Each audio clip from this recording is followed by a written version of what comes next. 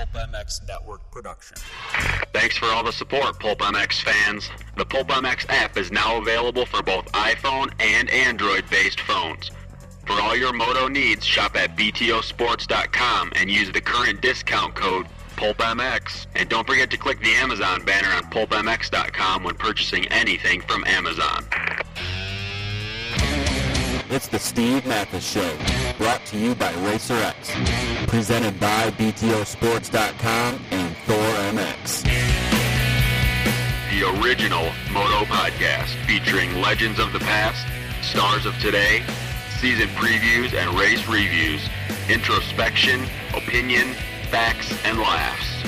Here's your host, Steve Mathis. Welcome to the btosports.com RacerX podcast, presented by Thor MX. Thanks to Thor MX and btosports.com for coming on board. Check out their websites and listen to the commercials, people, because that's how these things get made.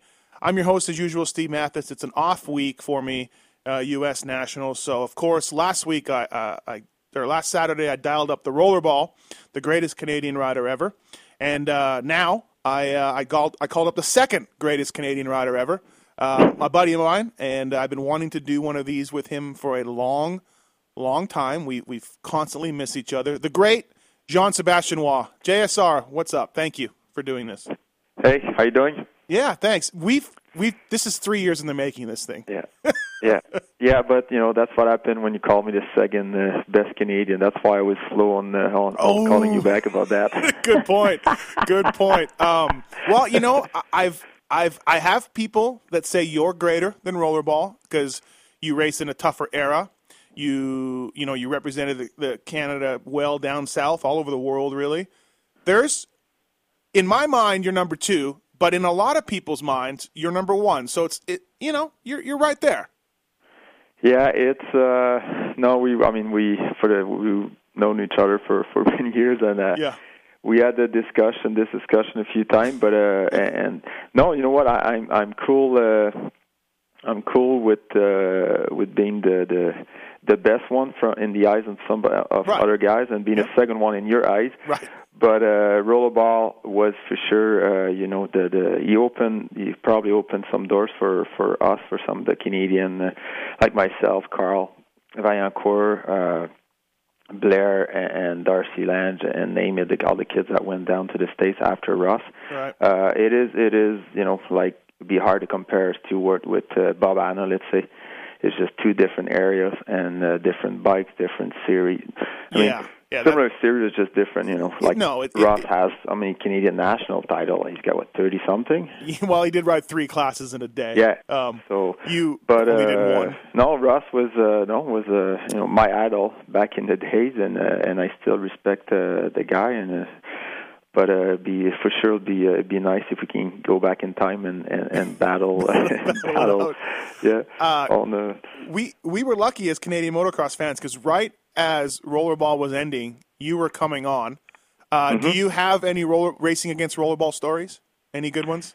Yeah,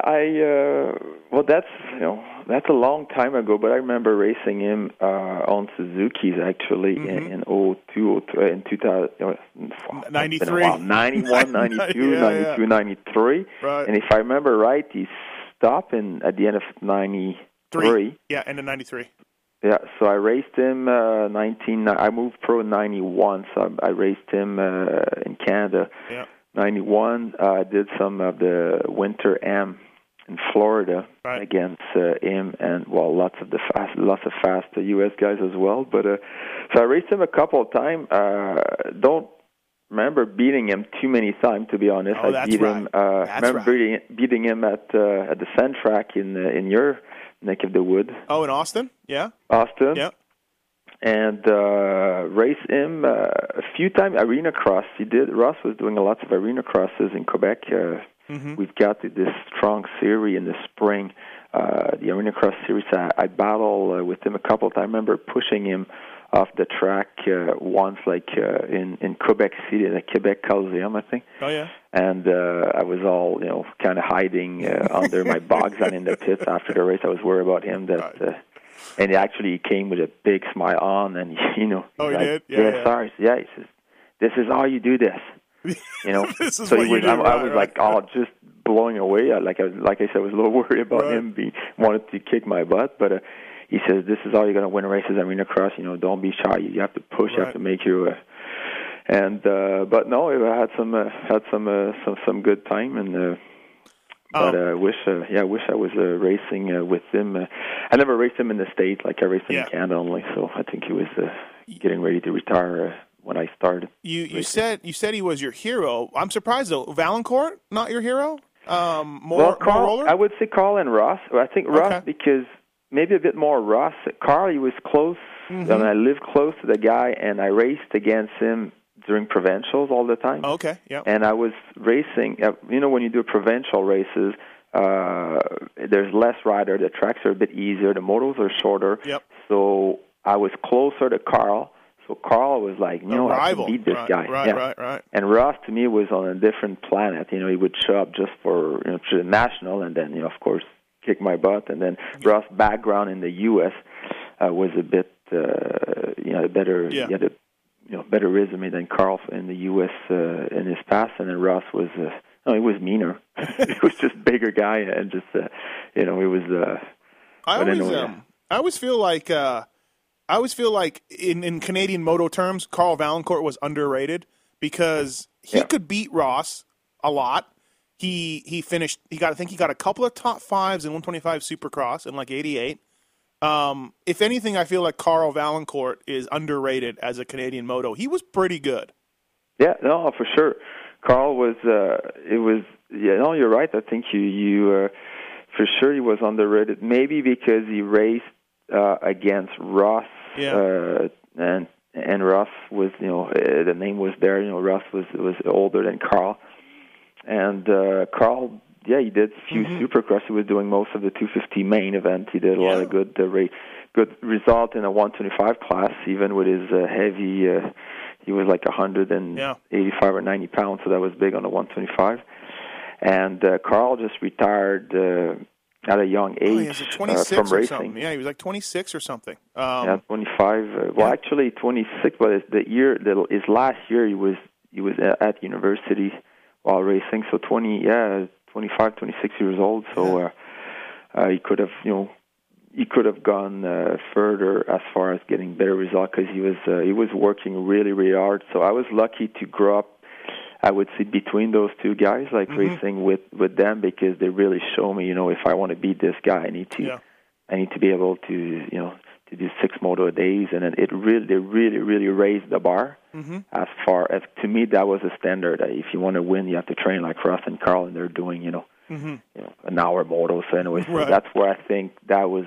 Those two guys were a big part of my mentality of, if you want to win, if you want to win motocross, you have to be an Ironman. Which, of course, near the end of your career, still being an older guy, you were far and away in great shape than a lot of the kids you raced. It always felt like, finally when Dusty Klatt toppled you in 2006, perhaps your fitness, he was on the level of you as fitness, but for years no one could touch you. You were a hard worker.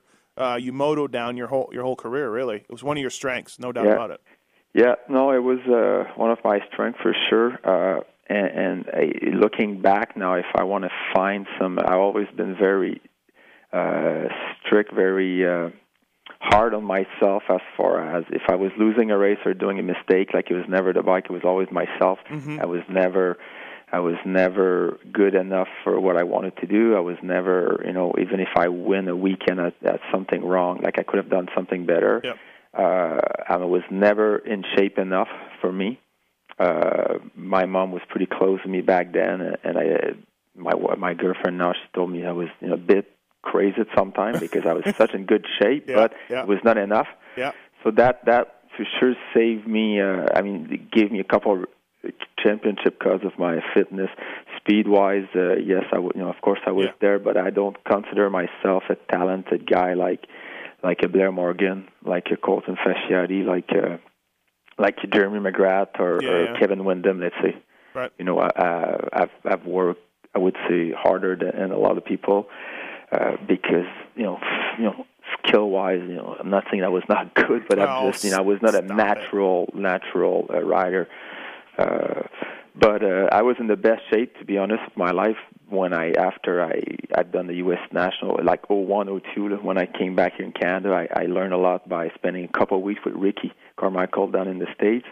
I've changed a little bit my training schedule after spending some time with him, and then I think I got older, more smart, and changed a few things, and got even in better shape, in my early 30s. So. Well, that's what I was going to say. My next question was, of course, you hooked up with Ricky, you trained a lot with him, and talk about a guy not having fun either, and just working hard, Ricky Carmichael. Despite the wins, despite he could slack off probably, but he never did. His mom wouldn't let him, and then he still had that work ethic. So I imagine there wasn't a lot of fun days with you and RC down there. Yeah. I wish I didn't spend that much time. Like, I spent always 3 to 4 weeks, maybe 4 or 5 seasons. Like I said, 3 to 4 weeks in the end of April and May. Yep. So it was at the end of the Supercross series for him and the beginning of the outdoors. So and I was down at GPF with Josh Wood at his park, which another step in my career was staying with these guys, MTF at GPF, and Ricky was nearby. So the training, those training facility park really helped.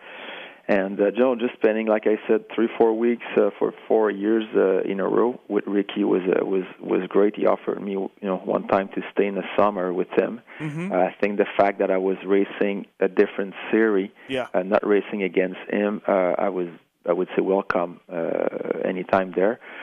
But the summers in Florida are just terrible. They're just so hot, too hot.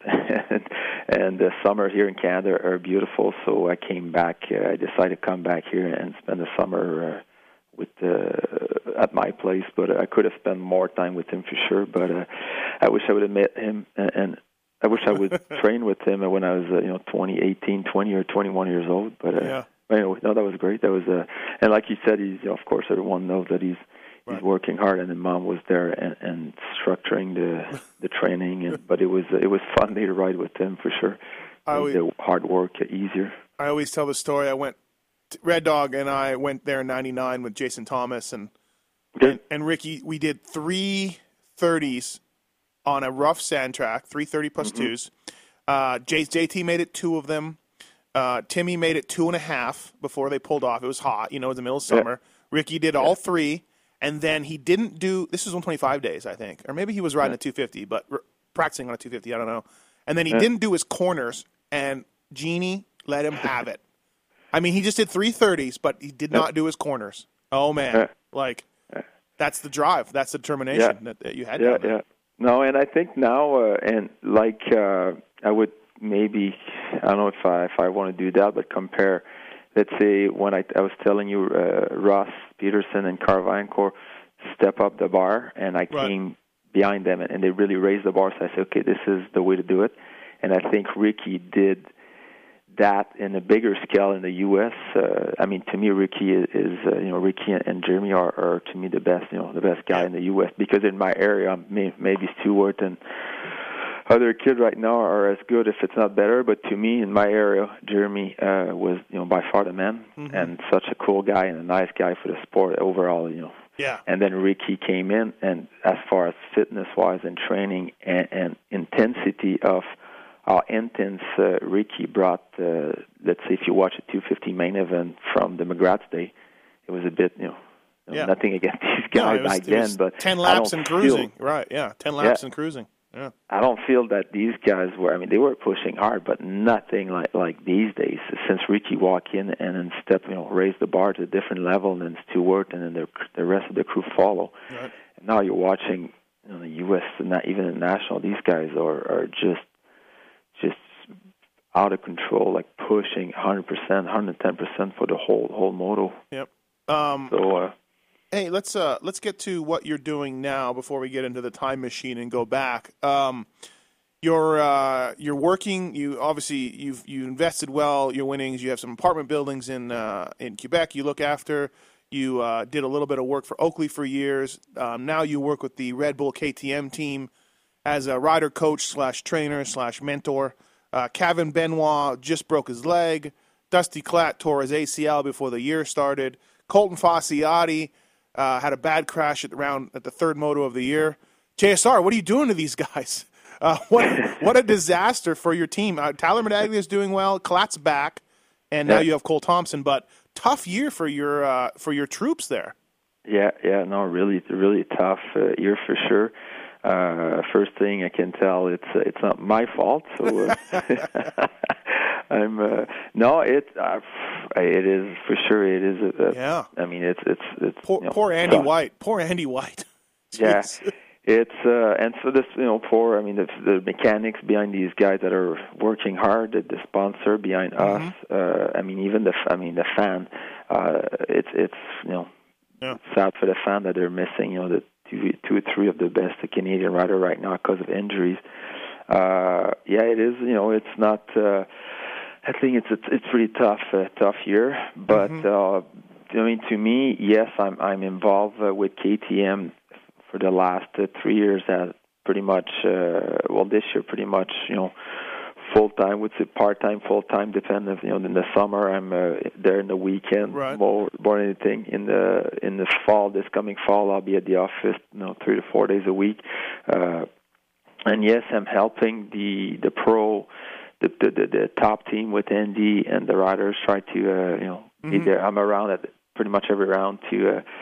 Sometimes it's little things that make the difference. Make sure these guys eat well, go to the gate with them, help them with picking the gate and things like that. Just being around for and sometimes it's helping with goggles and cleaning their stuff a little bit, just to be around, make sure things good. They've got great mechanics that take care of the bikes and stuff like that.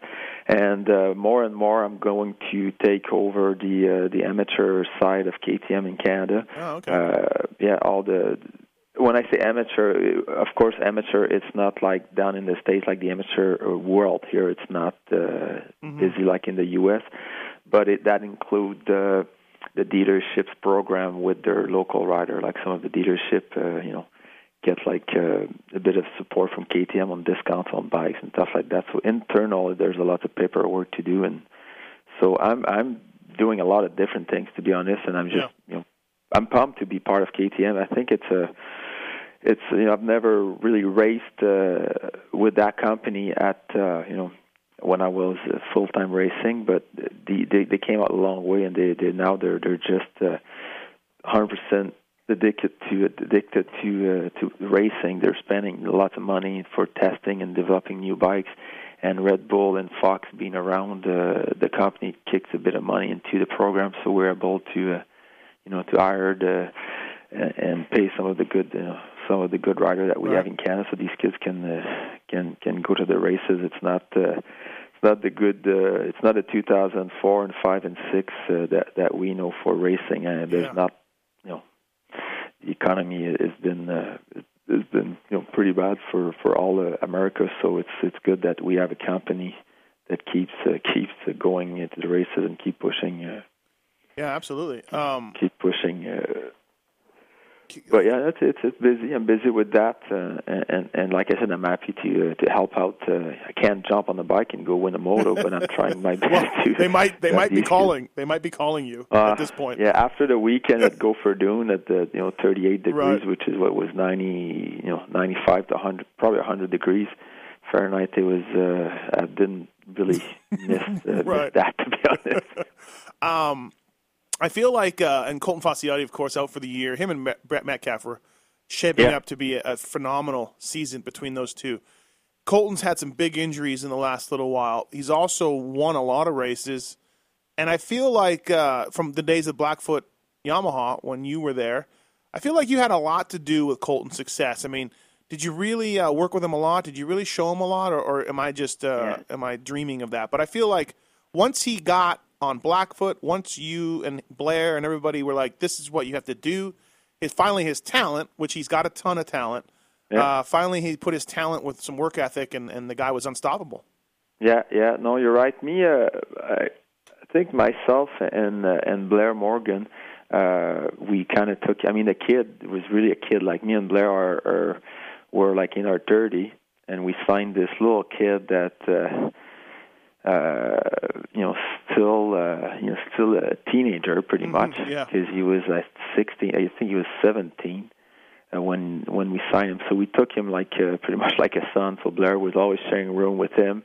I remember walking into this guy's room, and they're eating a chocolate bar just before it was like their tradition. Him and Blair, Colt and Blair, eating sharing Kit Kat bars, and so it was they were really, really close to each other, these two. Yeah.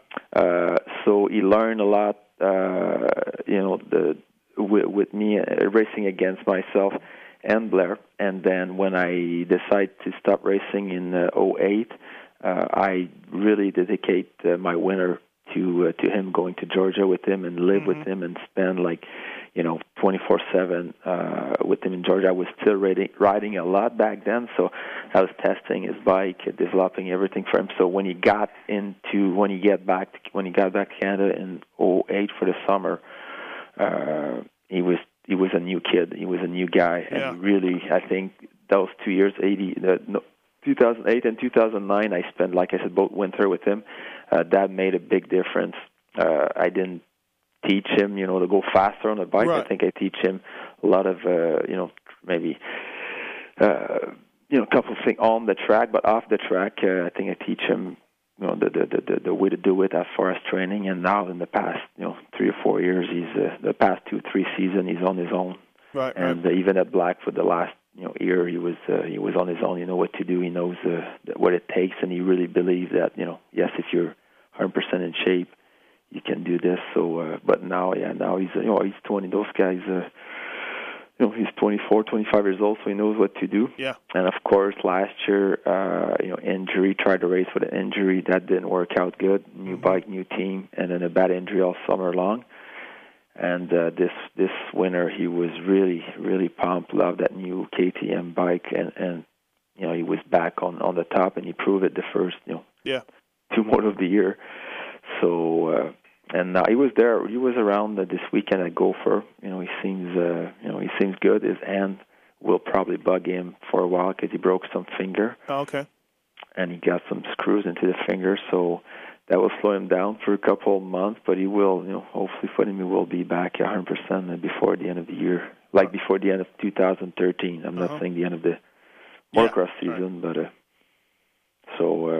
it's tough for these guys when you start at the top at the beginning of the year and then get an injury. So now let's go back in the time machine with your career yourself. Now, I'm not putting myself on your level at all, but I was, a top amateur kid in Manitoba. You were one class ahead of me. We raced Moto Park. I think you and Brad Lockhart split some wins. I won the 500 junior class. Okay. I got fourth in 125 junior, I think, or something. But anyways, so you were, you and Doug DeHaan were kind of the top Canadian amateur kids, but at the time, we didn't really have a Canadian series to go to. And of course, again, I was nowhere near your level, but I did race against you here and there. The CMA was disbanding. The CMRC was still, I don't think they were even around at that point. Maybe they're CMC. So the series was falling apart. And you, in a way, you were sort of forced to start going down south, because nowadays the guys have, and I always go where's our rollerball, where's our JSR for our Canadian riders now, because they don't seem to like to venture anywhere outside of their 9 races. Where there really wasn't a Canadian series to race, and you started heading down south pretty much right away. Your 1993, your first ever Supercross race, you got 6th in the 125 East class. At Daytona. At Daytona, yeah. And behind Mike Brown. Jeez. He's still racing JSR. Yeah, crazy. But really, you were forced to start heading down south if you wanted to make money, be faster, and all that, because the Canadian series was just in disarray. Yeah, that's you're right on that. That's a big part of my U.S. success or U.S. career.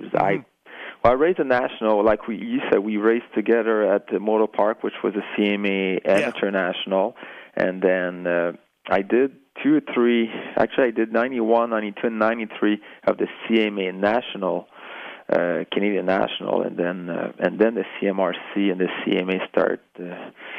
They start the war, and they start going their own series, different series, and this is when I decide to go to the U.S. But even 90, I would say beginning of the 90s, the Winter M in Florida was a strong series. I don't know if it's still. I doubt it's as big as it was back then. But a lot of once again, Ross Peterson was doing that series. So to me, Ross and Carl was doing that series. So that was a big deal. So I went down to the U.S., did that series during Christmas time. And if you guys remember, Gainesville as a U.S. national was between the Supercross series. Yeah. And I did race that long time ago, early '90, and I realized that this is what I want to do. This is not like anything in Canada right now. So Winter Series, Supercross in Daytona, a couple 125 East Coast Supercross, and then the National. And then I'm like, this is where I'm gonna end up. And then I got Mr. Beatty at Katie at SMS back in the days. Now he's working for Parts, if I remember right. I met some really good guy, Brendan, at Braking. He was working at first for Biaffi. I remember. He's still working for Motion Pro. Yeah. And with this guy, that really I think appreciate was that little shy Canadian coming down to the States with the help of a couple of guys like Frank Stacy's no longer with us, but I'm sure you remember him working for Dunlop. Yep. So most of my sponsors, I did a couple races in the States at first, didn't even break the top. Before Daytona I did very well, but after that I got like so many sponsors down in the U.S. I'm like, so I decided to just keep going and hitting the outdoor series in '94, like some of the outdoor series. I was still a Canadian, so I had to go back in Canada in the summer. Did some big races here, but it was nothing like a series. So and gas was cheaper back in the days. I had a Q van. I just with $150 of gas back then, you'd go like I was hitting like Mount Morris, Bud's Creek. In 12-hour drive, I was hitting like 6 or 7 U.S. national. Southwick, Red Bud, Bud's Creek, Mount Morris, Steele. So it was plus the one in Florida while I was in Florida. So the U.S. national for me was the way to do it. And were you getting a lot of help from Suzuki Canada in '93, '94? Yeah. In actually just '93. I don't know. They must have found a treasure or something at Suzuki Canada. Everybody was on Suzuki. Everyone was on Suzuki. Yeah, they made a program where they came out with they were sending bikes, sending for us, for me, Carl, and Ross.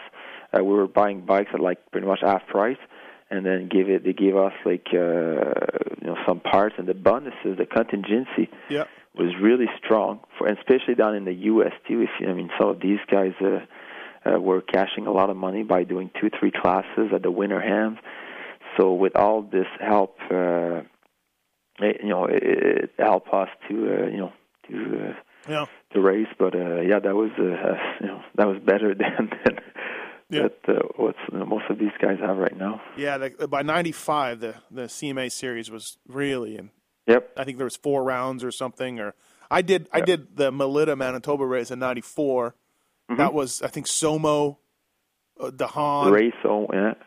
Did you race that year? I don't even remember. No, 94. I remember Ray Somo. You mentioned Somo. I remember a couple of these guys. But I know, 94, 5, 6, and 7, even 98 was all over the place in Canada. I don't consider having a Canadian series, even if you talk to, let's say, Mark Stalibras that runs a CMRC now, and he has an actual series right now. Yeah.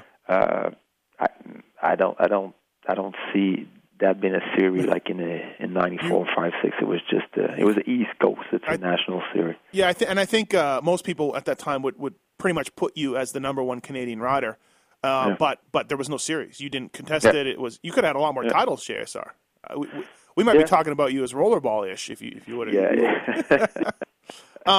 95 back then. Yeah, real quick back then, I was not going after the Canadian national. My goal was to be a U.S. rider and be a factory rider in the States. I never, until the 2000, I said, okay, I'll come back and do win the national here in Canada. But until before I came back here, I was not Canadian national didn't really turn on. Let's say. Even. In 95, 96, 97, yourself, Doug DeHaan, Jason Fournette, all you guys were doing all the races, in the States. Really, you guys were forgetting about the Canadian. We were friends. We're in the States, our sponsor, and it's just that myself, I was homesick a little bit. I left in the U. I was racing overseas in the fall, and then going to the States from Jan to all the way May and June, and spending the summer in the U.S. chasing other U.S. nationals. Right. So, I wanted to be back home once in a while. So that's why I did some Canadian races. But I never moved. I never bought a house in the U.S. That's probably one of the reasons why I was back in Canada. Once in a while. Yep. I didn't make the move of moving full time in the U.S.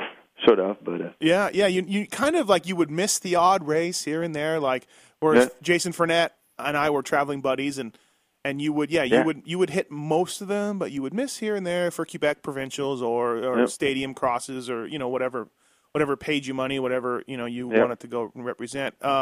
95, you switched to Honda. How come? What was the deal with that? Did you get some support? Yeah, well, I was really close to a local dealership here that was pretty heavy at Honda Canada. He was pretty heavy as a dealership, and he was out and not shy, not very shy to walk into Honda Canada and knock on door and open door. So he was able to get me, a bit of discount on bike and some parts, and I had red blood, been a Honda guy. He was a local dealer, so my first motorcycle my first one was a PW50, like many of the kids, but after that it was all XRs and Honda tractor and lawnmower and name it. So and Honda Canada wanted to the Montreal Stadium was really, really big back then, and I was a pro guy, so they wanted some red up front there, even if it was only one race in the summer. So all that together, I came back to Honda, and I felt back then was the bike to be on. Mm-hmm. In the 90s, the Hondas were the best motorcycle in the 90s, that's for sure. So, all that together, came back on Honda and raced Honda for many, many years.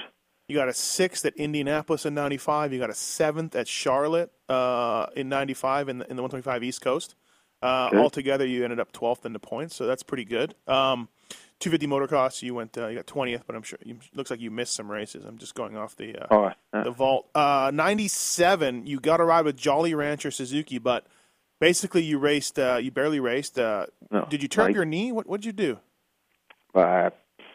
Pretty much all the bad luck you can imagine. Yeah, you barely raced. I remember that. I got 2 surgery that went that year. Mm-hmm. I got broke my scaphoid, and then I got surgery, and I dislocated my shoulder many times.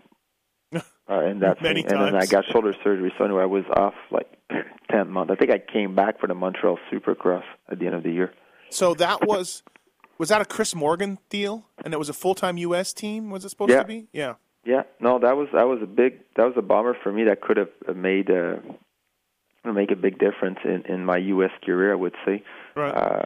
It was Chris Morgan from Canada with, if I remember right, Pat Alexander. Yeah, from Suzuki. Yeah, from Suzuki. They put a deal together for the States, for the Supercross, and even for the outdoor. Chris Morgan was supplying mechanics and bikes, or mechanics and trailer, and then Suzuki USA had the bikes, contingency program, expenses. It was great. It was a really good deal, and I was working with Chris and Rick Runberg, which was my mechanic the following year in 98 when I went privateer. So, no, to me, 97 was the year to forget, let's say. Yeah, no, I didn't even race anyway. I think I raced 2 provincial and then the Montreal Supercross. 2 nationals it has you written as racing, 2 nationals, U.S. stuff. So you were you getting a salary at that year? A little bit? No. Well, no. Okay. No, I think was enough to cover expenses for going to the races, or maybe. To be honest, I think I had $5,000, something like that. Right. No, it was. Of course, you also went from a '96 Honda to a '97 Suzuki, which Mike LaRocco and McGrath and all those guys struggled with. Yeah, it was new. Totally new bikes for sure. Yeah. But I didn't, nothing against the bikes. It was me. I was just, I was in bad shape. So it didn't work out. So yeah, I first met you in '96. That's when I was hanging out with Fournette and got the job on the PJ1 team, and you and him were constantly putting right around the top 10s. '98 though, you switched to Cowie's, like you said, private. Mm-hmm. Now you're back as privateer. Did you get Cowie support in Canada, Cowie support in the USA? Because at '98 you really started coming into your own. Yeah, the deal was made in Canada because of Ron Ashley at Two Wheels in Ontario and Guelph. Because of him, for sure, I got some good. I don't remember exactly the deal, but it was some rebate on bikes and some parts. But Ron Ashley did the job with Cowie Canada. I never really was directly in touch with Cowie Canada, but it was that dealership. And I was on my own. I had a box on. I was ready to hit the U.S. full time. Mm-hmm.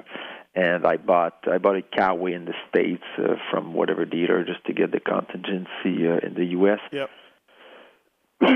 And a little bit of help from Cowie USA. Oh, okay. I can't say I didn't get anything from them, but I did get some parts and nothing factory, with just a couple parts here and there. But it was hard, very, very hard to me to get good help, I would say. Let's call it. And of course, back then was not many U.S. foreigner rider in the U.S. If you look in the '90s, it was pretty much 100% American rider, exception of Bailey, Jean-Michel Bell that came in, and one or two Frenchmen from France. But and that year, I was a little bit disappointed of USA, Cowie USA, because Imig got injured, Ryan Hoffman got injured, Sebastien Tortelli came and raced 1 or 2 Supercross, and his factory, his work, KX was sitting in the semi every week, and I always look at it, I'm like, I should be riding this bike. So, like, hey guys, hold on. That was a good year for sure. We got to go. When did you? Was it the end of '97 with the Race of Champions? Or the end of '98? 96. Yeah, 96. The end of 96 that I went to Race of Champion and really kick ass. That's myself and Jason Wygant always bring that up to Jeff Emig whenever we can. At least I do, anyways. Yeah. Emig wins the 250 national title. He's pretty much, he slays McGrath. He's the best rider in the world at that point. Yeah. You show up, this Canadian on a Honda, and what, you beat him for to the last lap? Couple laps to go? The last corner. Whoa, last corner. I fell off in the last corner. I fell over. You see that? You didn't. I don't know why you brought me this race. Every time I think about this thing, I'm a little mad because I beat him. But not the result. I beat him. I came into this. It was just a big 180 going back down to the finish line, and it was like a handmade built hill. Just so the track goes up, and because it's a flat ground there, and they had some dirt, and just to make this 180 horseshoe on a bit like Vegas in the stand. Uh-huh. And some of the lapper were just laying down on their handlebar, just waiting for the leader to go by, so they can didn't want to do another lap. So, right. So I got to the top, and then in my mind, I'm beating him. That's it. It's one turn. I get on the inside because some lapper were on the outside line. Mm-hmm. So I got into the inside, and I came a little too slow, and I fell over on the hay bale, and the thing was not off camber, but like a big ball burn. Inside. Yeah, inside. Yeah, and then I got stuck into the bell there for I had like a 3-4 second lead on Himig, and then I fell off, and then he went around, and I got back, and because it was a big high, pretty high when I fell down, and then my shoulder was really weak, and I dislocated the shoulder there, so I put it back, finished the moto in second. And Ryan Hughes was there. He was like, we always talk about Emig, but Hughes was there as well with his KX 500 because he did the 500 class at the Nation. Right. And he was like 30 seconds behind. And I got finished second behind Emig, and it's after that my shoulder started bugging. I went overseas, and then dislocated my shoulder again. So when I started with Suzuki, my shoulder was weak. It was already not that good, right? Yeah. So that was a big deal there. And then I got a really good talk with the Kawasaki team manager back then, Bruce Sternstrom. Yep. Yeah, I think so. Yep. And then a month later, like I had his business card, I was calling him. We were starting to start to work on the deal, and then he retired, went to a mountain bike team or a mountain bike company.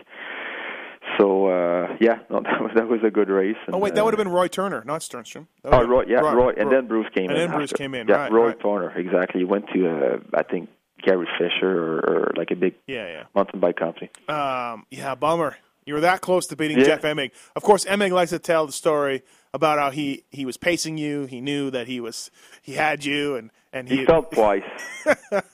He had arm pump, I'm sure. Right. Well, that's the end of his season, and now I've been a pro and a lot of experience. I understand that. He probably went to the Nation, and after the Nation, that's the only break, the only time off for these guys in the season.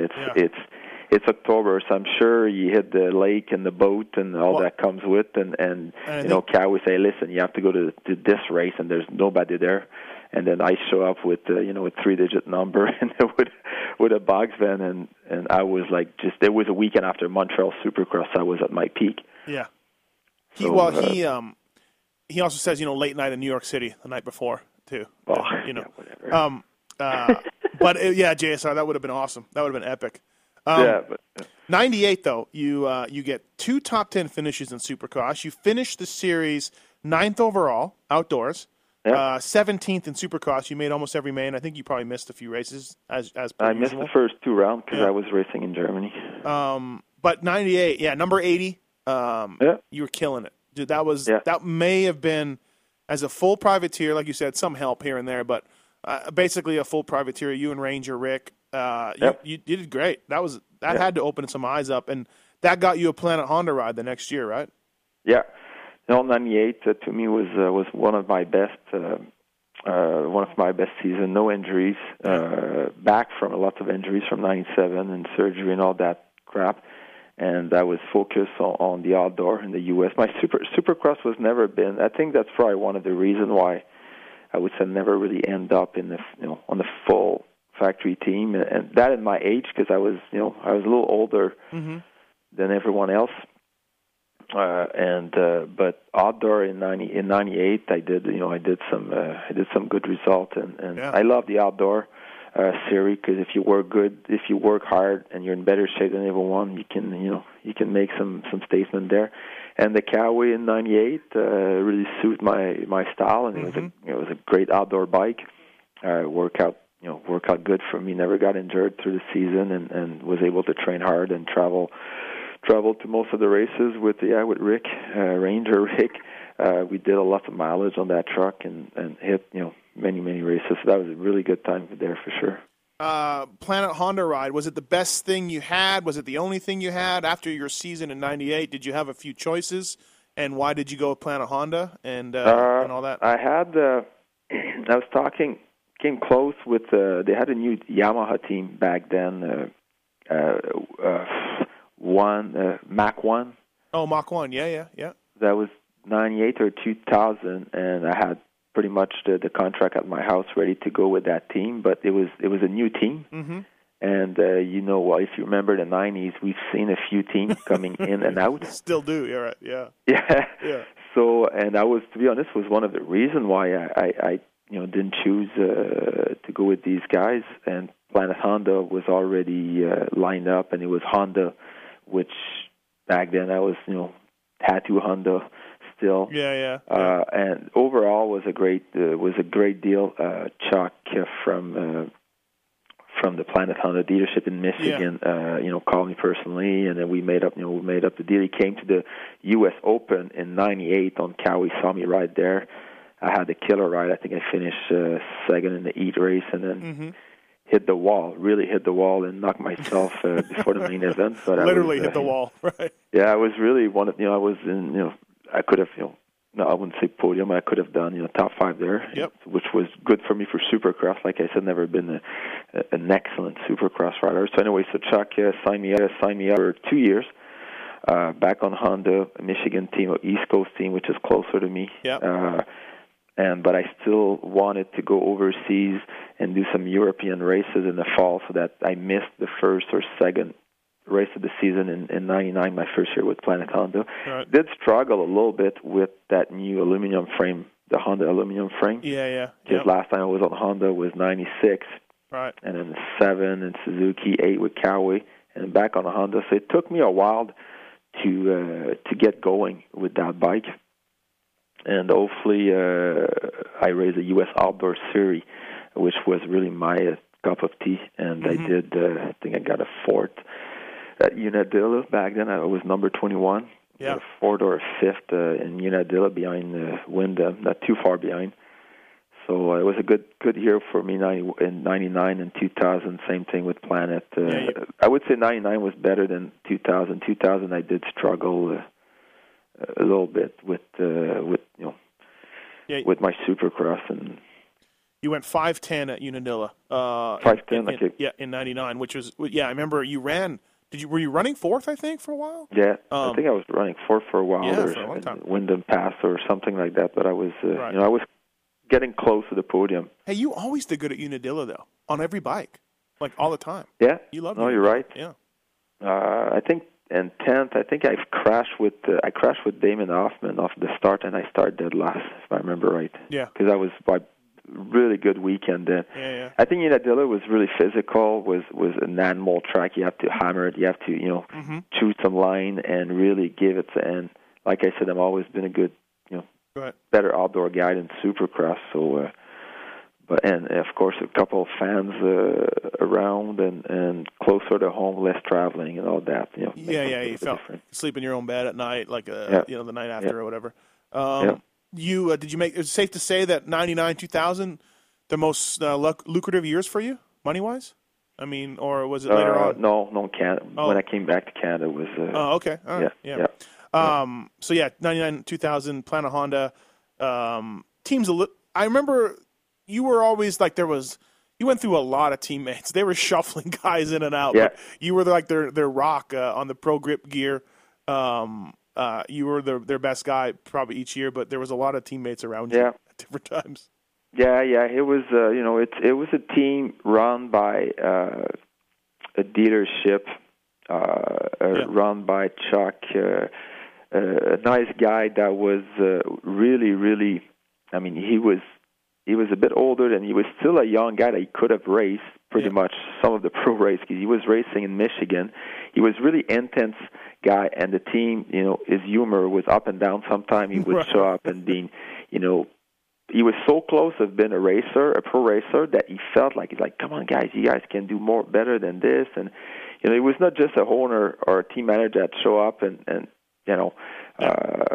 make it happen. But this guy wanted to be on our bike. Sometimes he wanted to get dressed and go race a freaking main event for us. Right. So I think with his humor being up and down, and owning a store, the owner of the store, that maybe the sales goes up and down sometime, and sometimes the season's got more budget. We can go testing. We can do more and more. Maybe some bad month at the store, he would show up to the race, and then maybe because of the bad sales or something, he would say, we're cutting this and this. So maybe he wanted the reason why it was a bit of a, they were changing. And we had some support from Honda, but nothing really, really spectacular, I would say. Yeah. And but to me, it was a good experience. Of course, I really start making. If we want to talk about money, yes, I really start making money there. In '99 and 2000, with them, I had a salary. Yep. Coming into my bank account every month. This is when I really start making money and investing in my apartment. It's big part of Chuck and Honda back then. I started my business at home with that money, and the U.S. money was pretty strong. Right? Yeah, the exchange rate making was pretty good. $1,000 a weekend. That was $1,500 Canadian, and the lifestyle in Canada was cheaper, so it was good money. It was really good money, and it was really good experience. It's that time again. Thanks for listening to the Racer X podcast show, brought to you by BTOsports.com, presented by Thor MX. I appreciate it. Don't forget to click on the Amazon banner on pulpmx.com to help out pulpmx.com. We appreciate it. Listen to these commercials. Buy from these sponsors. Thank you for listening. See you on the other side.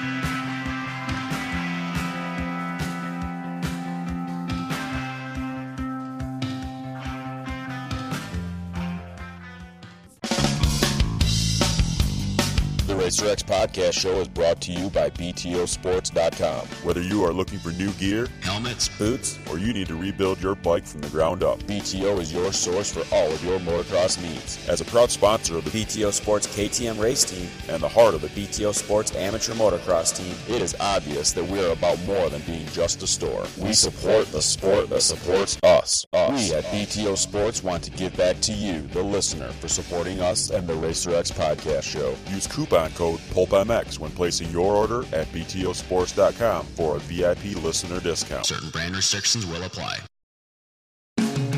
For 2013, JT Racing enters its next generation with the all-new Evolve Light, ProTech, Enduro, and limited edition collections, taking quality and innovation to a whole new level. Also available in youth sizes, each collection is built with high-grade materials, offering its own unique characteristics to meet the demands of today's riders, both recreationally and competitively. To find a dealer or view the entire collection online, log on to jtracingusa.com. Championship proven. Many motocross apparel brands make that claim, but only Thor can back it up. As America's first motocross apparel brand, Thor has set the standard for delivering the highest quality performance racewear on the market for the past 45 years. With champions like Ryan Villapoto, Blake Baggett, and Dean Wilson, to name a few, our products truly are championship proven. To see all the new 2013 products, visit ThorMX.com or head to your local Thor Parts Unlimited dealer. Thor, the official racewear of Supercross. Did you do any Canadian Nationals Planet Honda days? Yeah. So we brought the semi truck in Barrie, Ontario. Oh, okay. North of Toronto. Yep. I've been there. I got Chuck. I said, "Come on, you should bring," because he was doing a bit of business in Ontario. Right. Because his dealership was in Detroit, which is right across the border. Mm-hmm. So he brought the semi truck, and he brought one of my teammate, Jason McCormick, yeah. Yeah. Oh, and we raced. Back then, we were doing 4 motos, so 2 125 motos and 2 250 motos. And I did race a few nationals. I think one year, actually, in 2001 or 2009 or 2000, I raced 5 weekend out of 7, and I came close to a 5 point from winning the championship in Canada. Yeah. Marco Dubé won. I think I was pretty close by doing only 5 rounds. I was racing every weekend. If you did Dubak remember that? Did Dubak beat you? Remember when Dubak won the Canadian title in a 4-stroke? Yeah, I raced against him in Alverton, which is close to my house. He beat me first moto. I beat him second moto. Okay. I think we never raced really bar to bar because he crashed one moto, I won, and then I did crash myself second moto, and he won. Okay. Yeah. And I never raced him for a full series. I never raced. He won in 2000, and then I got up. I got here in 2001. So in 2002, was it time to start coming home? Was that the Blackfoot Honda just basically offered you a good deal, the U.S. stuff? Actually, it was 01. Was it 01? Okay. Yeah. 01? I raced Planet 99, Suzuki 97, Kawi 98, 98, and then signed for Planet Honda in 99, 2000, and then I signed with Blackfoot in 2001. And I remember I had an offer from Yamaha in the States in 2001 as well. to go race for that Mach 1 team, actually. Oh, okay, so that was... Yeah. So, And I came close. You know what? I was talking to Rick at Factory Connection. Oh, yeah, Rick Ziggy. Yep, Ziggy. And I was talking to, I forgot the team manager at Troy, at Yamaha of Troy. It would have been Dean Baker, maybe? Dean, yeah. Exactly. Yeah. Yeah, exactly, Dean. If you talk to these two guys... I see them all the time. Yeah, right. I did talk with those guys. I came pretty close for a deal with Honda, and then close with Troy too. I had a test planned at Big Hampton with Honda. I talked to Ziggy the night before, and that this rainstorm, and they canceled. He says, "Don't drive here. We're not going to test it. It's not worth it." Oh, no way. And then time went by. He presented me at the Honda back then, like, okay, this is the list of rider I want. We want JSR, and the reply I got is I was too old. The guy Ricky wanted me bad because he worked with Mike LaRocco. Yeah. And he knew that age didn't really matter. Right. But I guess at Honda they want a younger guy, and then at Yamaha they signed that Aussie guy, not Reed, but his cousin. Anderson. Yeah. Anderson. Yeah. Yep.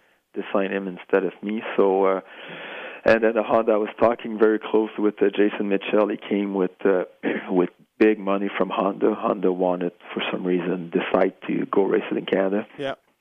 But a semi, they had all those sponsors, and Honda had, they got their checkbook out for Blackfoot, and I made a 2-year deal with Honda with Blackfoot, but they were going to go to the States and do some Supercross with me. Yeah, that was pretty cool of them. Yeah, they didn't need to do that. That's for sure. Yeah. So.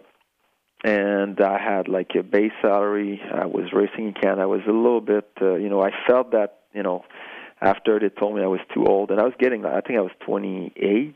Yeah. In 2001, so it's a bit old in the States, Mm-hmm. for motocross. So I felt that okay, I'm gonna, maybe sad to say, but yeah, I'm going to cash in. Yeah, your dream in Canada. Your dream was over of getting a top factory ride in the U.S. Yeah. But with that support, I knew I was able to go down in the States and still hit some U.S. national like I did many times from 2001, 2005. Yeah. So overall was a great deal. Money-wise was by far my best year. 2001 to 2006, it was, I did very well money-wise, invest everything in my apartment building, like everything, never bought a car, never bought a house, just put money into my my real estate company. So, it was good. I think I was ready for that, and then, and actually in 2001, you raced 3 U.S. nationals, and you got 13th, a 10th, and a 17th. So nothing, like you're still on top of your game, Yeah, I'm positive I got a whole shot at Mount Morris on the way back, driving back to the first Canadian round with my pickup truck and my practice bike. I signed up at Mount Morris, got a whole shot, finished 5th. Yeah. And then another moto finished whatever for 6th overall. So I got a top privateers. Back then, I don't know if it's still like this at the EMA, but back then, if you were a privateers, winning the top privateers, you would cash like a $1,500 check for being a privateers, and then I won a KX. The Cowboy Monster were giving bikes away, so I won like a KX, or a little 50 or 70 or 110 or something. So, I was cashing good money and getting a good warm-up for Canadian National and still living the dream of racing the U.S. National, even if I was not in the semi-truck. And I think you had Heath Voss as teammates for Supercross, right? For Blackfoot? Yep. Right? Yeah, Heath Voss and Mike Craig in 99. Oh, how was that? How was Mike Craig? Which was good, which was interesting after the race. Right. It was a really nice guy. I learned as far as motocross skill, I learned a lot with him and teammate with him. I trained with him on a Supercross track anytime. The guy was an exceptional rider, super talented, and a super nice guy. Likes to help out and give me tips and here and there. His private life is for sure different than mine. Right. But no, overall, Mike, I had a good time with him. Seriously, if I run out to him, I'll chat for hours with him. He's a really cool guy. We raced. Actually, came to Canada in 2001. Yeah, didn't show up for the last round or something. He was in a points race and I think he forgot his driver's license or no, he didn't have any driver's license. He couldn't forget that. He forgot his passport or something. He couldn't go across the border or something like that. I remember 2002. I was working for Nick Way, Moto Triple X. It was Way, you, and Voss. We were all going for top privateer that year. We battled actually. That's right. You were working for him. I was working for the enemy because I really wanted to. I always cheered for you. You know what I mean? As being Canadian, but then I didn't cheer for you. We did battle many years. Myself and Way with Nick, and then Damon Hoffman, Ed Voss. Those three guys. Do you remember when Frenette and I stayed at your house in 96, 90?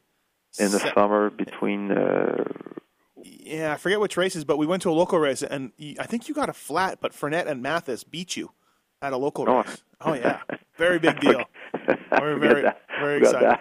And I remember you guys at my house, but I don't remember which race we did. And you had the Brazier bar? There was a bar by your house called the Bra Bar or something? Yeah. Actonville. And is that where Frenette got on the bar? Yes. And drop the pants down. Yes, that is the bar. Right, exactly. And I remember you had to like talk to the owners or something. Be like, look, he's with me. I'm sorry. No, exactly. And then for some reason, after that, when you guys left for the following 2 years, I would always had some friend and people from town coming to me. Where's your buddy that dropped his pants down at the bar? Jason. Jason. That's a nice guy. Good times. Now in Canada, you started coming up, and you were obviously winning a lot. But Blackfoot hired Damon Huffman, and I forget who was on the 2-stroke and who was on the 4-stroke. But it was a little interesting to see that. Yeah, the first year we were both on 2-stroke, and then because he came for 2 seasons. Okay. And his second season he was on a 4-stroke, and I was still on a 2-stroke. And you managed to beat him though, which at the time we didn't know it at the time about how much of an advantage they were. Like we always, in bench racing we were like, what's better, who knows? Yeah. But it's actually especially for a guy like Damon that was such a. Call him a surgeon. He was just perfect. He was riding he's riding so smooth. So the 4-stroke was really good, best bike for him. And he was a good. Right. But looking back on that, I think you deserve more credit because we didn't know how much better those 4-strokes were. But now we know. Yeah. I'm not sure if that bike, that first 450, was as good as they are right now. Right now they're better, but I don't think it was that much of an edge, but it was a bit of a faster bike for sure, and especially the track. The first moto was always a challenge, try to beat him because the track was pretty smooth, and always easier for me to beat him during the second moto of the day when the track got pretty rough, Yeah, you went home in 01. You won the full time. You won the title 01, 02, 03, 04, 05. JSR, you're just racking up the titles. No matter who they brought up, always. All the teams were bringing up different guys, and it was always just you on the on the top at the end. So that was pretty good for Blackfoot, pretty good for you to go up and dominate. Yeah. I always thought it was pretty funny too. You showed up at High Point in 05 on a 2-stroke, and you hole shot. And then you finished on the 04 CR4. Oh, was it? It was an 04. That was a practice bike from the year before. You go 11.6. That the last U.S. National you ever rode. You finished 8th overall. Like talk about kind of going up out on top. 8th overall with on a 2-stroke back then. Yeah, that track. You guys in the States got the best motocross track. I've ever rode on it, and Red Bud, Bud's Creek, and Mount Morris. Those 3 tracks to me are by far the best track that I ever raced on. And going to Mount Morris, going up and down those hills. It's just that, when you have fun and you feel good on the bike, it's just, I just had a good feel. I just got some good start. I came back from training with Ricky and spending time at GPF down in Florida. Everything was on the roll. I was going up in Canada for vacation for the summer to race this, only 8 rounds of the national, which was nothing like, racing a U.S. nationals.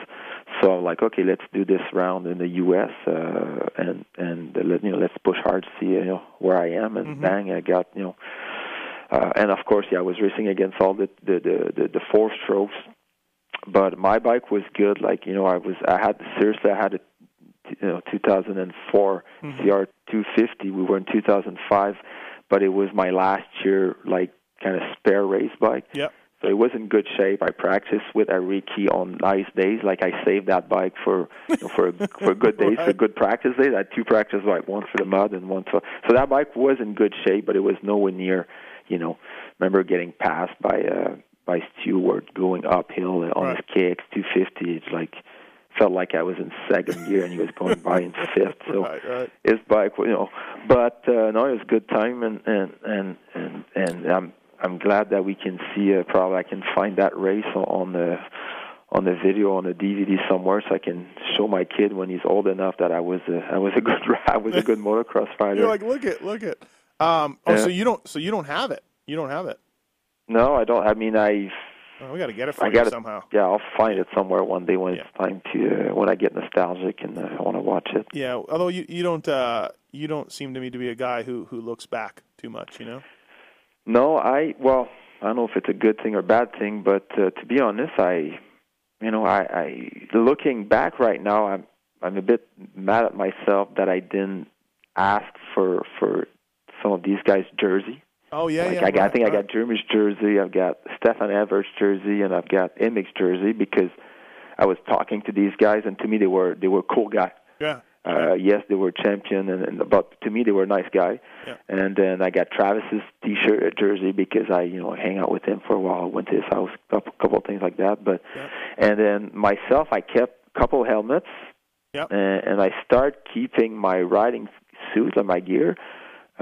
Maybe in 2001 or 2. So from the Planet Honda days, I might have 1 or 2 jersey, and that's about it. Maybe 1 helmet, no bikes, not many, pictures and stuff like that. But the thing is, to remember too that back in the days, like we didn't have cell phone and digital cameras, so it was hard to, keep all those souvenirs. Yeah, keep all the memories. You always, like on Track Walk Time, obviously, like I said, we've known each other for a long time. I used to see you chat.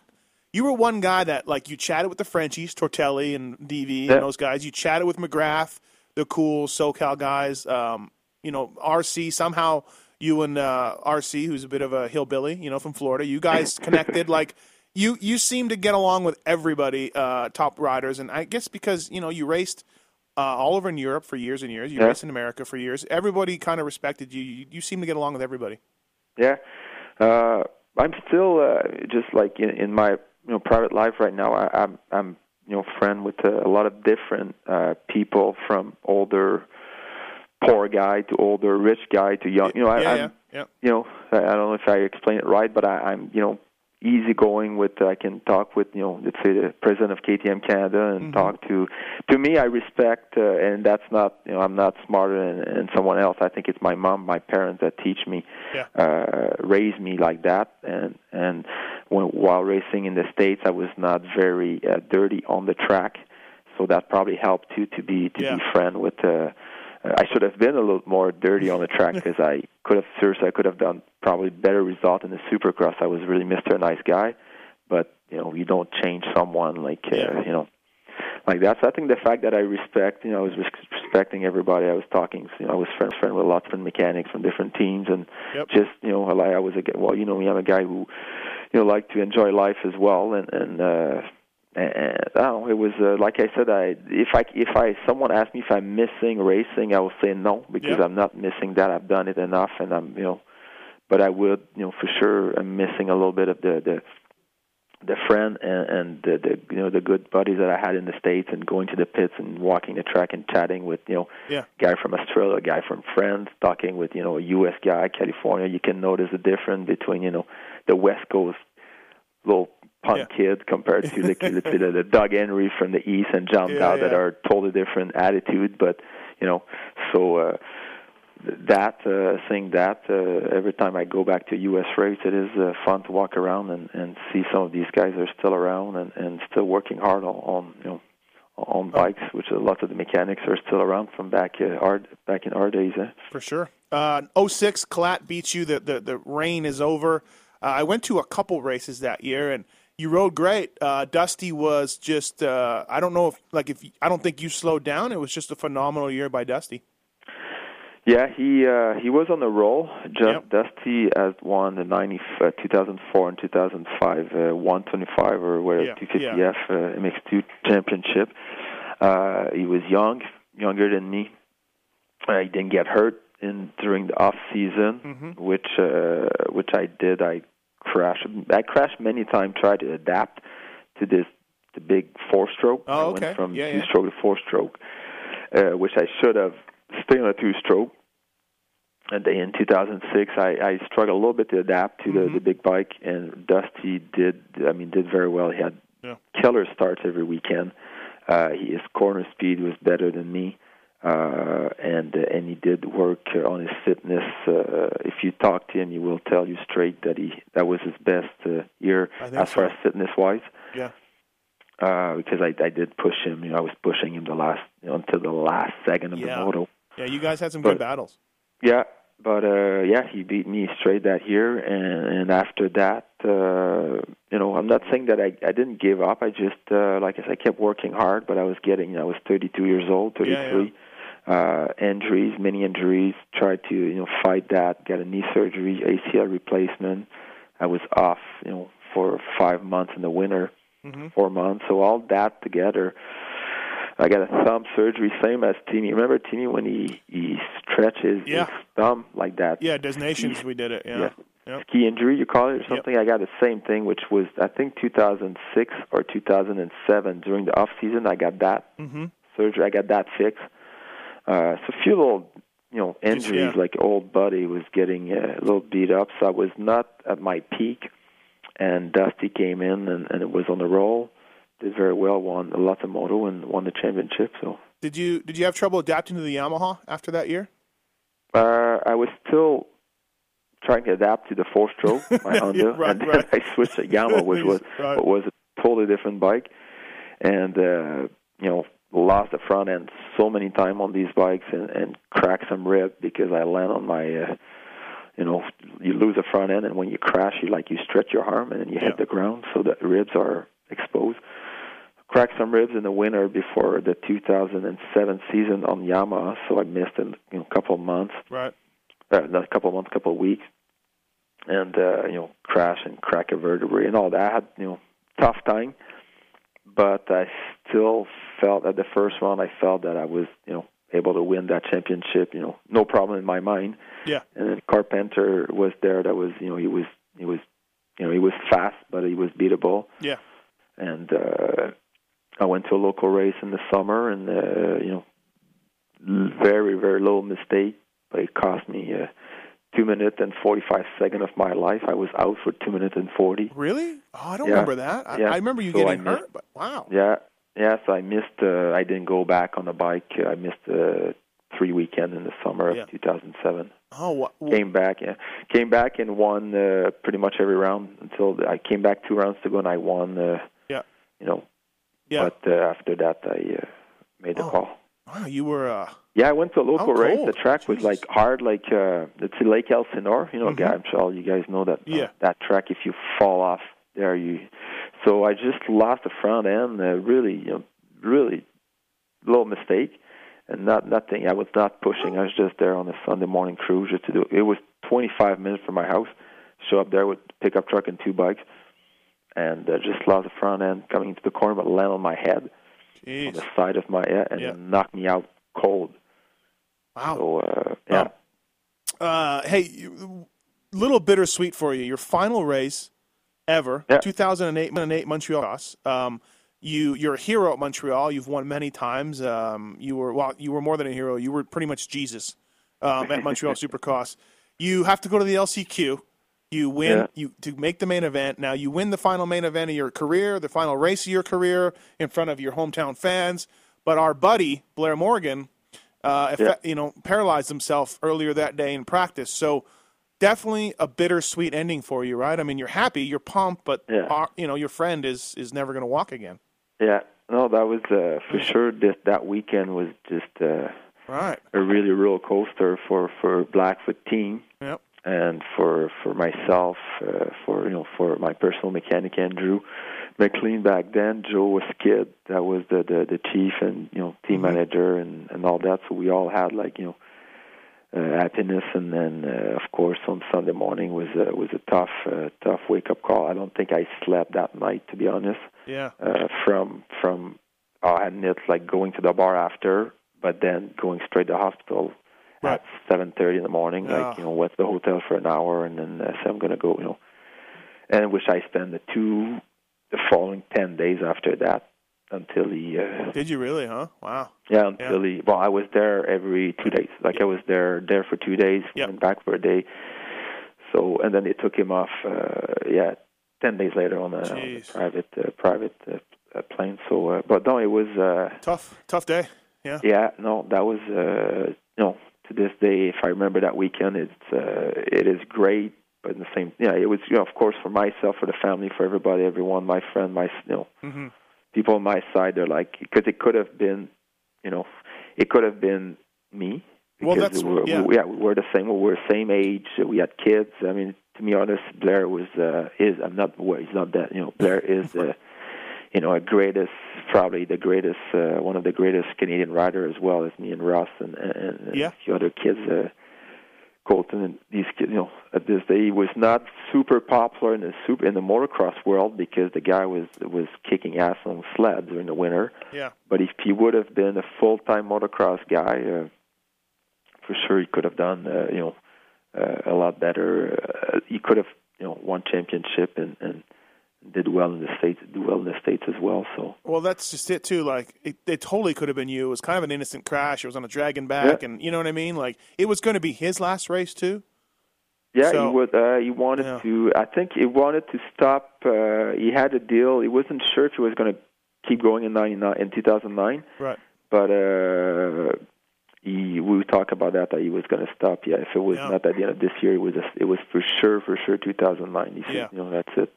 That was going to be it. So the same for me. He says, I'm sick of traveling and then the kids and being home, being away all the time. So, right. But it's life, and there's. Well, was that your favorite Montreal ever? I mean, obviously maybe not because of the Blair thing. Was there a Montreal Supercross that stood out for you? As the best one? I mean, geez, you had so many great races there. Yeah. Well, of course, you remember the year that you win. My first one in '96. One in '96 was really, really emotional because it's like a local California guy winning Anaheim one. It's a big deal, which is normal. 2008, he has to be in the last race, and I knew I was not going to do it again. And to me, I never really did a big announcement saying that I was going to retire, but I told my friend and family and close sponsor, that's it. That's my last race. So I will probably remember that one. First of all, it's the last one, so it's easier to remember the last race. But I had some, with Nick, where I had some good battle in Montreal. I had some good battle with John Dowd. I had some good racing in the past in Montreal, but I would say this last one for sure to me was a big deal. And going to LCQ too. Can you imagine if you didn't qualify for your final Montreal Supercross? Oh my God, that could have. I think there's a promoter choice, to be honest. Oh, was there? Okay, yeah. So you would have made it, right? Yeah, but just going to. I think to these days there's still. To this day, there's still guys that I hear. Nobody told me straight in my face, but there's guys that think that was arranged. Oh, that was fake. That was. I heard that you knew when the gate or the rubber band was going to go or whatever. I heard that, but I don't believe it. But the gate that you heard, what not second? The rubber band, the gate. I forget. I don't know if it was rubber band even back then. Yeah. But, hey, come on. Anyways, I heard that you knew that, but I don't believe it, JSR. So but no. There was that conspiracy theory for sure. Yeah, exactly. No, the way the start was made was built. The outside was still possible because the gate, there was a really long start. So as soon as you get a longer start, like it gives a chance the outside guy to do it, to get the whole shot. Real quick, the fact that I had to go to the last chances. I felt. Did I crash on the start? I think I crashed on the start, lost the front end in the first or second corner of the qualifier, and it smashed the pipe, it squeezed the pipe. And the bike was really, really slow, like he was like running, like without the exhaust was totally screw. So I had to go to last chance, and then I got into the last chance. Of course, all shot, but it gave me a bad pick on the gate. But when I pushed the bike to the gate, just to if there's still people believing that the gate dropped, I knew I pushed the bike on the starting line, and I had the choice to go left or right, all the way in or all the way out. Yeah. I was going to go all the way in, but then the guy in front of me decided to go in, so I had no more gates in the front, no more gate into the inside because of the guy in front, so there's no way you can arrange that. So anyways, I went to the right.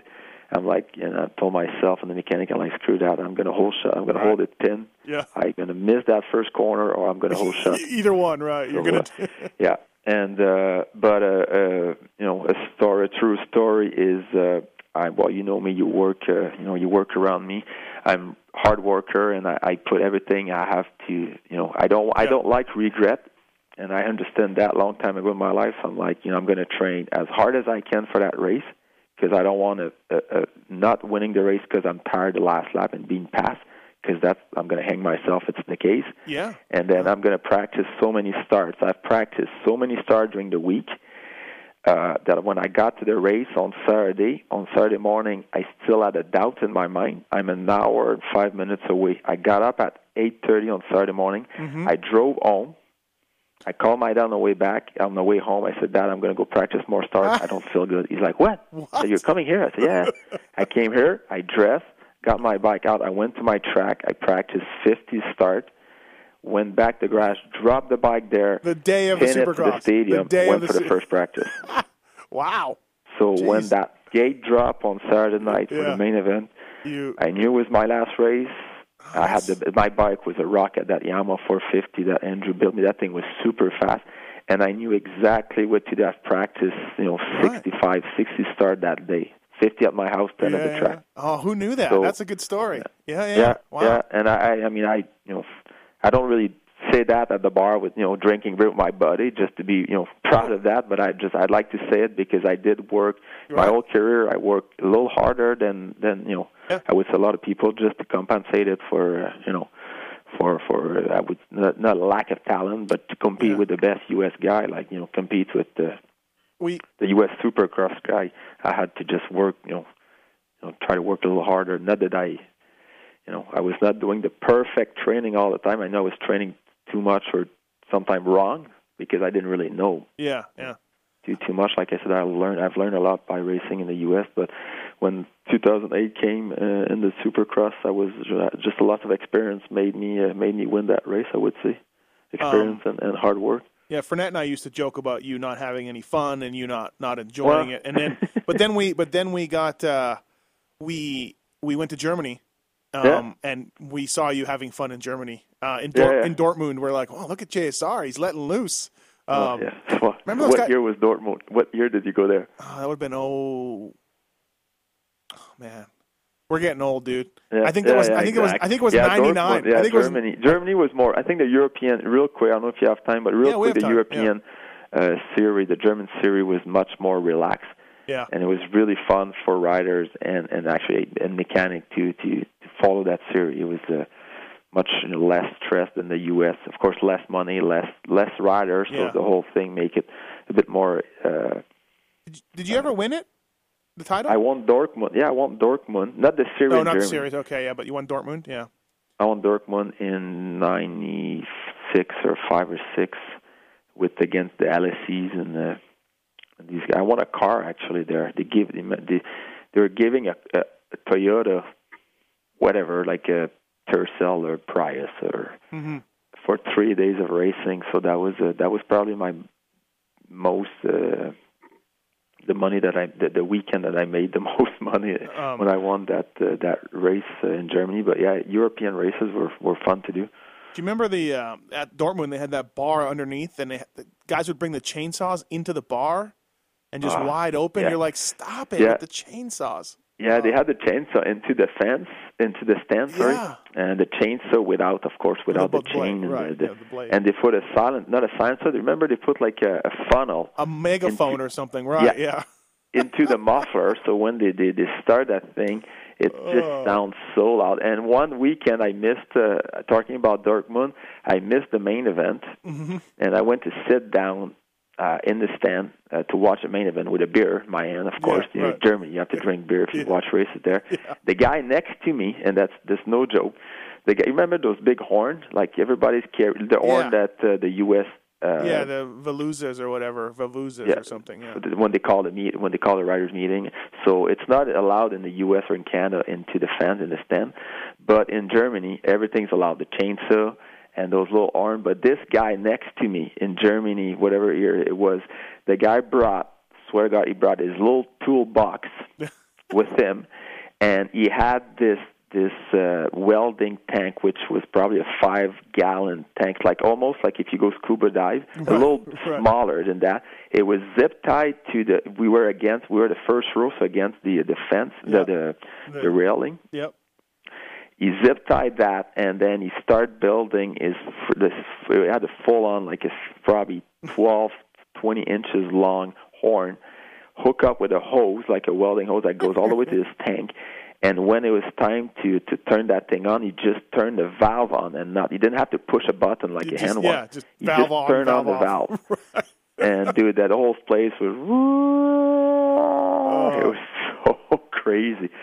So German races, I've seen it all there. Yeah, they were fun. I remember somebody threw their pants into the crowd, and two fans were fighting over it, like pulling one leg each.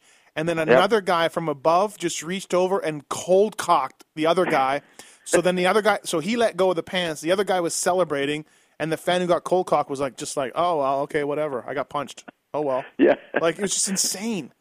Oh. Yeah, in Germany, I've seen some crazy stories there. It was before let's say they turn off the light, just to give you an idea of how big the fans are for their they're just full on about motocross and racing. Like the light will turn off before the opening ceremony, and the music, it's crazy loud. People are yelling and they're using their horn. It's like for the last 15 minutes, it's all dark before the show starts. Yeah. People into the stands are just going out of control. So, but it's smaller stadium. Now, I don't think you see that with 60,000 people in Anaheim. But we were talking about 12,000 people there. Yeah, arenas, hockey arenas, basically. Were you at that race in Germany? The winter of 2001. Nick Way, Jason Thomas, and I were there. Metcalf was there, kind of as an unknown kid, and they basically were having like a sex, basically two chicks simulating sex on top of the tabletop for opening ceremonies. It was insane. That was in Geneva. No, I think it was Germany. Was it Geneva? Was it Germany? I don't know. Maybe it was Germany, but in Geneva, remember it was a lady doing a stripping into a cage. Yeah. And on the opening ceremony with kids. That's European. You're always sitting there going, "What is going on right now? What is happening?" Yeah.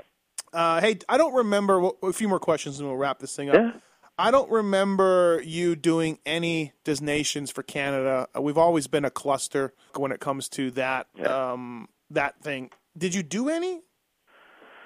I did. Yes, I did. Actually, I did the nation long time, like in 95 or 6 in Belgium.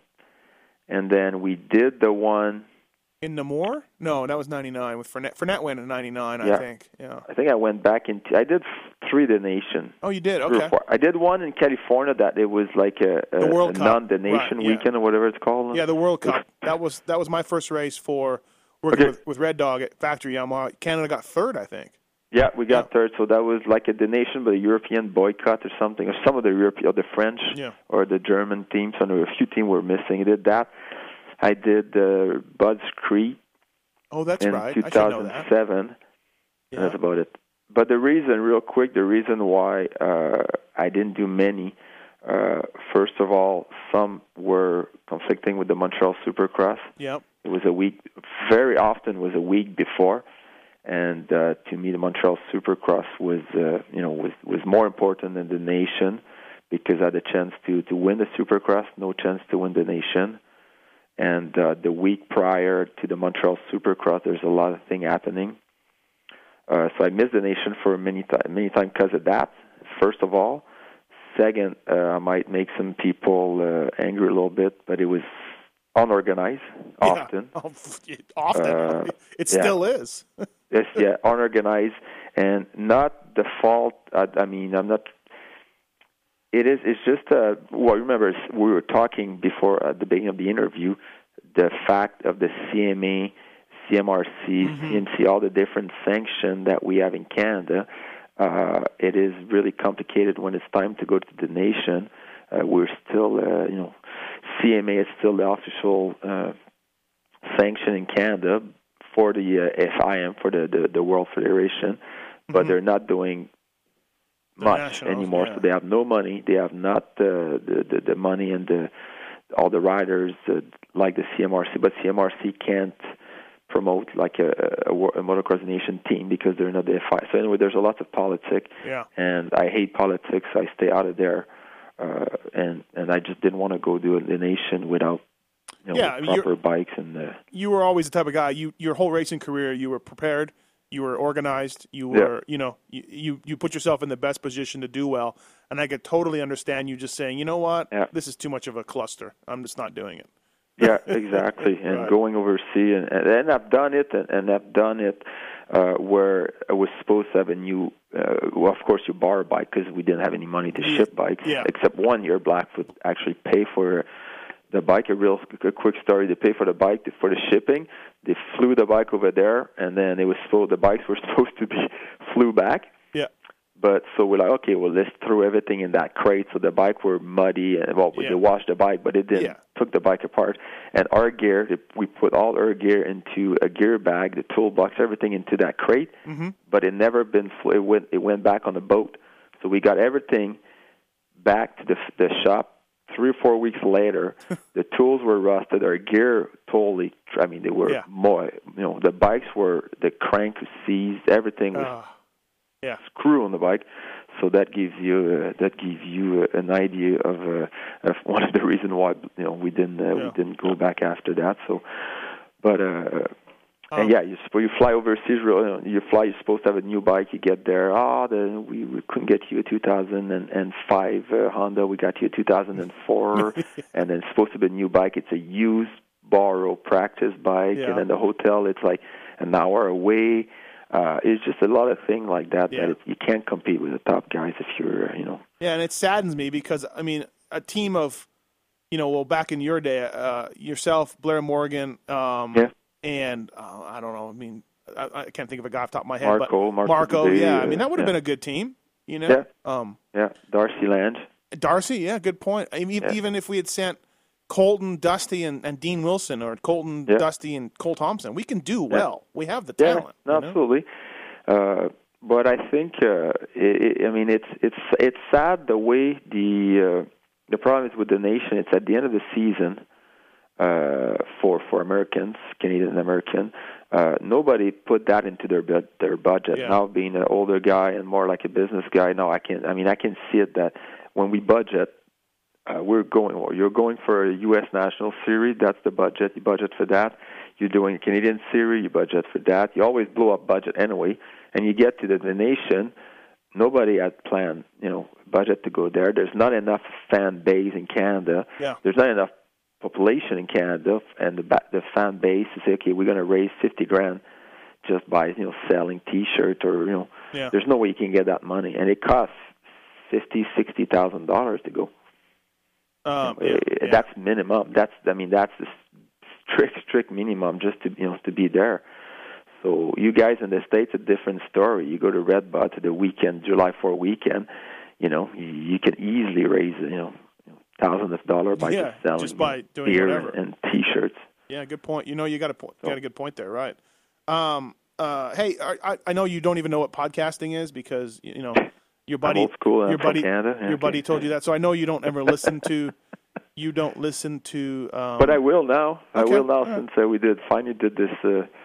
I'm going to get internet into my house because I don't have internet yet, and then I'll buy a computer. And no, I'm just kidding. No, well, here's my point. Was you haven't heard me say this, but I've done these podcasts, and I've long gone on about Canadians not traveling to the U.S. and not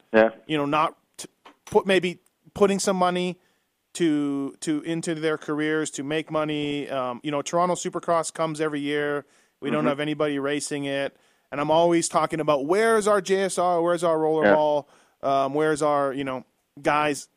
Does it bug you that our guys seem to be content with their 9-race series? I mean, Medaglias do a little bit and stuff, but it pisses me off. Like, some of these guys, regret so bad when they get older. Okay, so I'll tell you that right now. It makes you a better racer. It makes you a better rider. Yeah.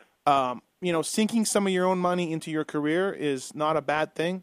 Yeah. What's your take on this? What do you think about these guys? And I don't want you to piss anybody off and get in trouble here. And I don't want to sound like an older retired guy and bitching. I'm not going to bitch. I'm just thinking and saying that it's a bit sad to see. I mean, Cole Thompson is a good example. It is the JSR and Ross Peterson and Marco Dubé and Darcy Lange of this day.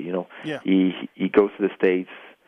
He races. He's got his own truck and he invests his money into his program, and he goes down in the States and he comes to Canada and kick ass. So that work. You go down in the States, you get beat, you get roosted, you get and then you come back. But the other, a guy like Colton, respect Colt, a lot, and a guy like there's a lot of guys that can easily go to the States and do well, but why they're not going? I think it's a bit of a lack of a little lazy. Sad to say, but I would call some of these guys a little bit lazy, or maybe a little bit. Not willing to go suffer. Right. Not willing to go, because you're going to get. I got my ass whipped in the States every week. Every time I was there, I never won a race. I never. Sometime race and finish in the top 10, and nobody was in front of me for a couple. I had like a -5 or -6. So you follow someone, you don't get really roosted. But most of the time, I was just getting hammered, getting roasted, and so it is tough, mentally and physically. It is really tough to go down in the U.S. racing against the best guy in the world. So I think some of these kids here in Canada just don't want. They're not up to the challenge, and it takes I didn't have much of a life. It's sad to say, but it didn't have much of a life because my goal was to, being a professional motocross rider. And on Thursday afternoon, I was driving to the U.S.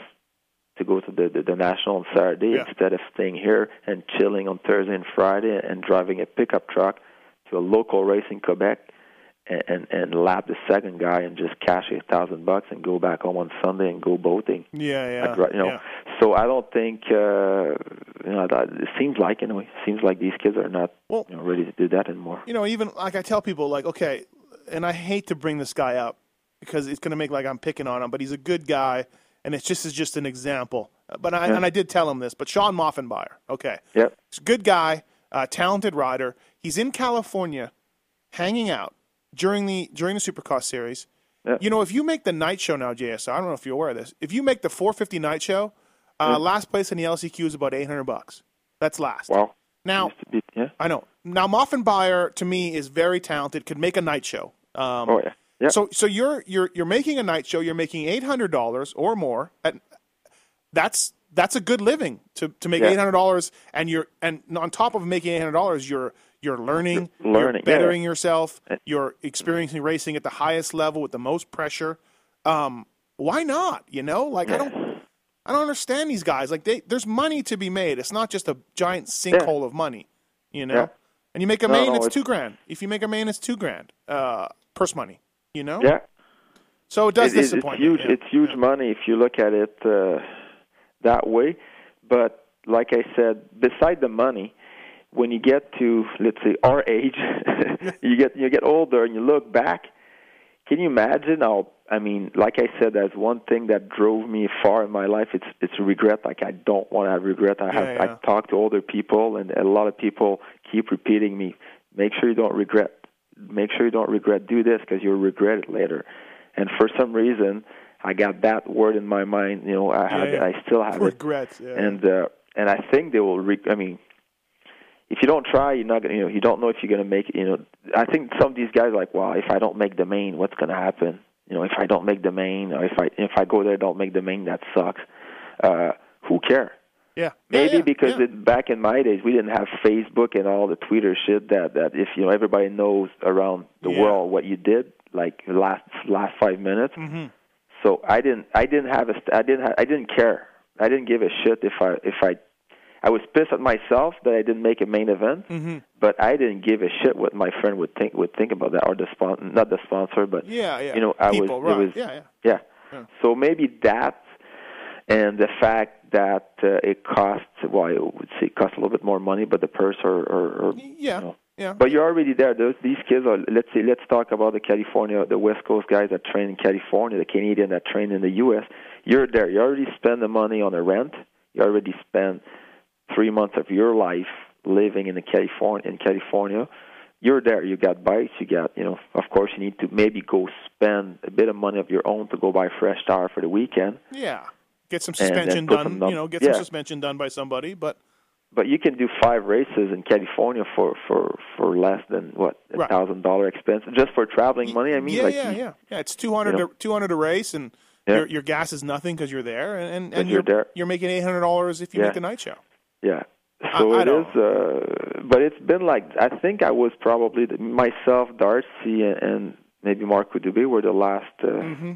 Well, that guy that I remember that we.